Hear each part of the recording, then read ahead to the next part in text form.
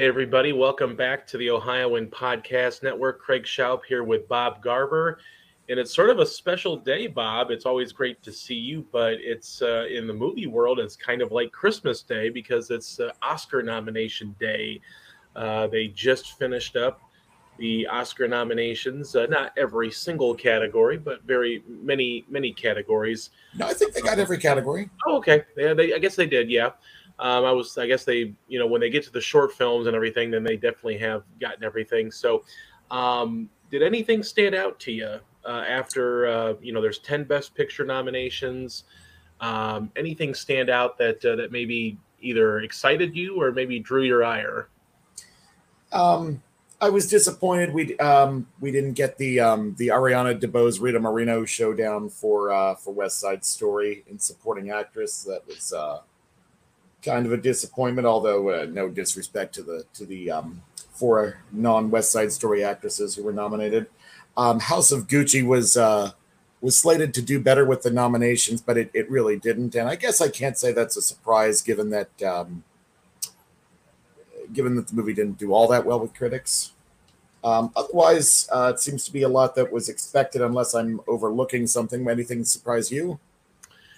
I maybe a little bit of a surprise. I would, House of Gucci seemed to be trending in, the direction like Jared Leto, and people seem to think that Leto actually got a Razzie nomination. Gaga yes, he might have did. too. Yeah, yeah. I think I guess I shouldn't have been surprised, but I was a little surprised that Don't Look Up snuck into Best Picture. Although I think once you realize there's going to probably be 10 this year, it seems like the Academy really favors Adam McKay, whether his movies are worthy of Oscar nominations or not. Um, you know, I feel like at the end of the day, Flea was sort of an interesting surprise, being nominated in international film, being nominated in documentary, and of course an animated film. So three sort of a triple threat category for Flea, which I think it's safe to say that that's never been done before by a film. So that's pretty. It's a pretty interesting honor to be bestowed upon that film. Something I Yeah, can't wait to watch. not categories that typically overlap. Right, right, definitely, yeah. So I was maybe a little surprised. It seemed like Dune was in every category. Yes. Not that I didn't expect it to be, but Dune certainly won its fair share of nominations, probably getting over double digits at this point. I would have to imagine. Um, but yeah, I mean, overall, a little bit what I expected. Maybe a little surprised that Nightmare Alley made it in there, squeezed its way into Best Picture as well. I didn't know. I mean, obviously Guillermo del Toro is generally favored by the Academy, but it wasn't like Nightmare Alley blew a lot of people away or made a ton of money at the box office to try to bring in a different audience for the Academy Awards. So, good for Del Toro and Bradley Cooper as the producers on that, but a little surprised that Nightmare Alley snuck its way into the Best Picture list. Um, I'll say the other Best Picture nominee that kind of surprised me was Drive My Car. Yeah, Just because it's a foreign language film, and I know that those movies have an uphill battle. Although, of course, Parasite won. What was it? 3 years ago? yeah, Yeah, sorry, 2 years ago. yeah. I'm seeing some early Twitter buzz here. Tick Tick Boom seemed to not really sneak its way into as many categories as some people figured. So obviously that's maybe one that I guess you could consider not a snub necessarily, but I know some people thought it was trending in that in a better direction for more categories, especially maybe a Best Picture if they were going to have 10 Best Pictures. But that's the kind of movie that probably got left out because you have Nightmare Alley, you have Don't Look Up, Drive My Car certainly snuck its way into Best Picture. Although now I shouldn't say snuck its way in because it makes it sound like it didn't deserve it, and that's not true. But like you said, international film not always on the periphery of Oscar voters when they look at their Best Picture nominations. And a lot of them will cite the fact that there is an international film category, although those walls have sort of been broken down, like you said, with Parasite, Roma, for instance, have also, gone that double route with international film nominations and Best Picture nominees. So it's becoming a little bit more common than it used to be, but certainly there are films that you think might sneak in, and I think it's not that I believe that it deserves it, but House of Gucci was one of those films that I think a lot of people thought was trending in the direction because it's sort of snuck its way into, whether it's Critics' Choice or SAG or whatever it may be, where you've gotten the strong acting categories, so everybody kind of figured that it was just a shoe-in for that. But I guess the Oscar voters ended up not favoring it so much, and maybe it was kind of fool's gold all along. Right. When you look at Best Picture, I mean, obviously there's 10 Best Pictures. Is there any film in that list that stands out that you think is the clear front runner, starting off today, maybe setting the pace car, if you will, for Oscar voting, and who you think's going to win this Best Picture category? The Power of the Dog got nominations for 4 cast members, plus Best Director and a lot of technical awards. So I think it's probably the front runner. Also, Belfast, a bit of a surprise Best Supporting Actress nomination for Judi Dench, though you can argue that Right. a former winner for a movie that's high in the running for Best Picture really shouldn't be a surprise. I'd say those are probably the 2 front runners right now. Yeah, and Karen Hines, obviously, Best Supporting Actor as well. I think The Power of the Dog is probably in the leader's chair right now. But obviously, this is the season for campaigning, and I think you're likely going to see a lot of people trying to get behind Dune, especially because of its popularity and because it has what seemed like 20 nominations. I know it didn't have 20 nominations, but it just seemed like it.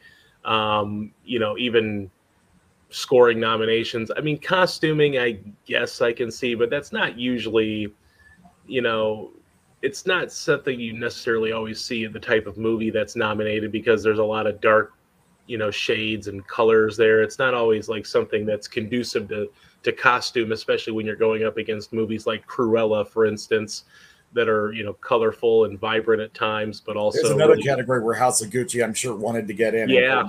Kind of ironic that they did not get in House of Gucci. All the one category that you would kind of expect, I guess, would be costuming, and no, I know they weren't completely shut out of nominations, but they were certainly shut out of many areas where people thought they'd probably score nominations.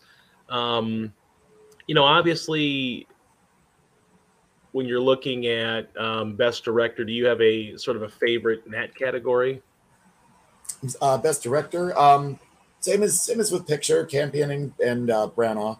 Yeah, it seems like it's you wonder how things could change over the next several weeks here, and the Oscars are March 27th. But yeah, it does feel like it's not like a dud Oscar season, because there's a little bit more certainty, I think, where if you don't have Power of the Dog, maybe Belfast, which was an early favorite when it first came out in the fall, before some of the other Oscar contenders. Was there a directing surprise maybe that you thought you would see that you didn't see in that category? I can't pronounce this name, but the guy from Drive My Car. Okay. Was a bit of a surprise just because of the whole international flavor to that. Your boy Denis didn't get in. Yeah, Denis Villeneuve did not get in, which doesn't necessarily guarantee that Dune won't win Best Picture, but it kind of seems like it guarantees Dune will have a chance at Best Picture. But then again, the Academy certainly showed love for Dune. We'll probably get the final tally of nominations for Dune, but and I'm sure it will by far lead the way. But yeah, Villeneuve is a skilled director, but in this case, I think there were 5 other directors that just put out better offers this season, over the Oscar season. And even though Dune cleaned up quite a few awards and they'll probably win many of the technical awards, I wasn't surprised that he didn't squeeze in to that category, just because there's only 5 slots, and sometimes somebody's got to get squeezed out, especially when you're doing 10 best pictures. So not that I believe that they should equal out each other, where there should be the same amount of best pictures and best director nominations, but when you have 10 best pictures and only 5 best directors, it really, at least 5 people are going to be, squeezed out of that category.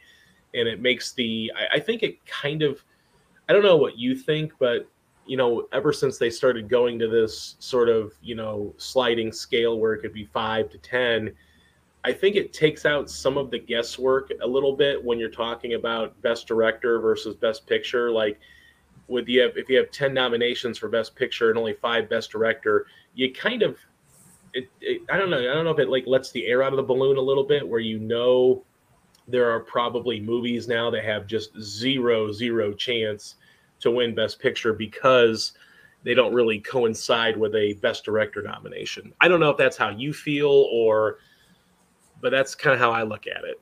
Well, 2 examples in the last decade: Argo and Green Book. That's true. One best picture without best director nominations. Yeah. I think you could argue that Ben Affleck probably deserved a nomination for Argo. I'll say they both deserve best director nominations. Okay. If they were going with the best picture route, yeah. Right. Okay. Any final thoughts? Anything kind of catch your attention, or just any final thoughts on the Oscars? Not off the top of my head. Okay. Well, we had some, like I said, obviously it's too many to tally up for Dune. Like I said, earlier, Flea was sort of interesting, getting 3 nominations, which, that has to be something that's a first for a movie. And like you said, not really an overlapping category. So very impressive performance there. Obviously the Academy Awards will be on March 27th on ABC. I know we'll be tuning in and watching if we have a chance to see who takes home Oscar gold this season. Well, Bob, I know it's early February. What do you have coming up next week that we'll be discussing on the show? Probably Marry Me for Valentine's Day, and probably what's it called? Death on the Nile. Oh, okay, yeah. Death on the Nile. I have some things that some best picture nominees that I'm going to need to get to on streaming. So absolutely, we'll get to some of those next week. All right, Bob. Well, it sounds like you got a lot of homework for the week. We'll definitely can't wait to get back with you next week and talk more movies. Thanks for joining us as always, and happy Oscar season now. Thank you very much. Oh, and I'll be coming to you from Palmyra, PA next week.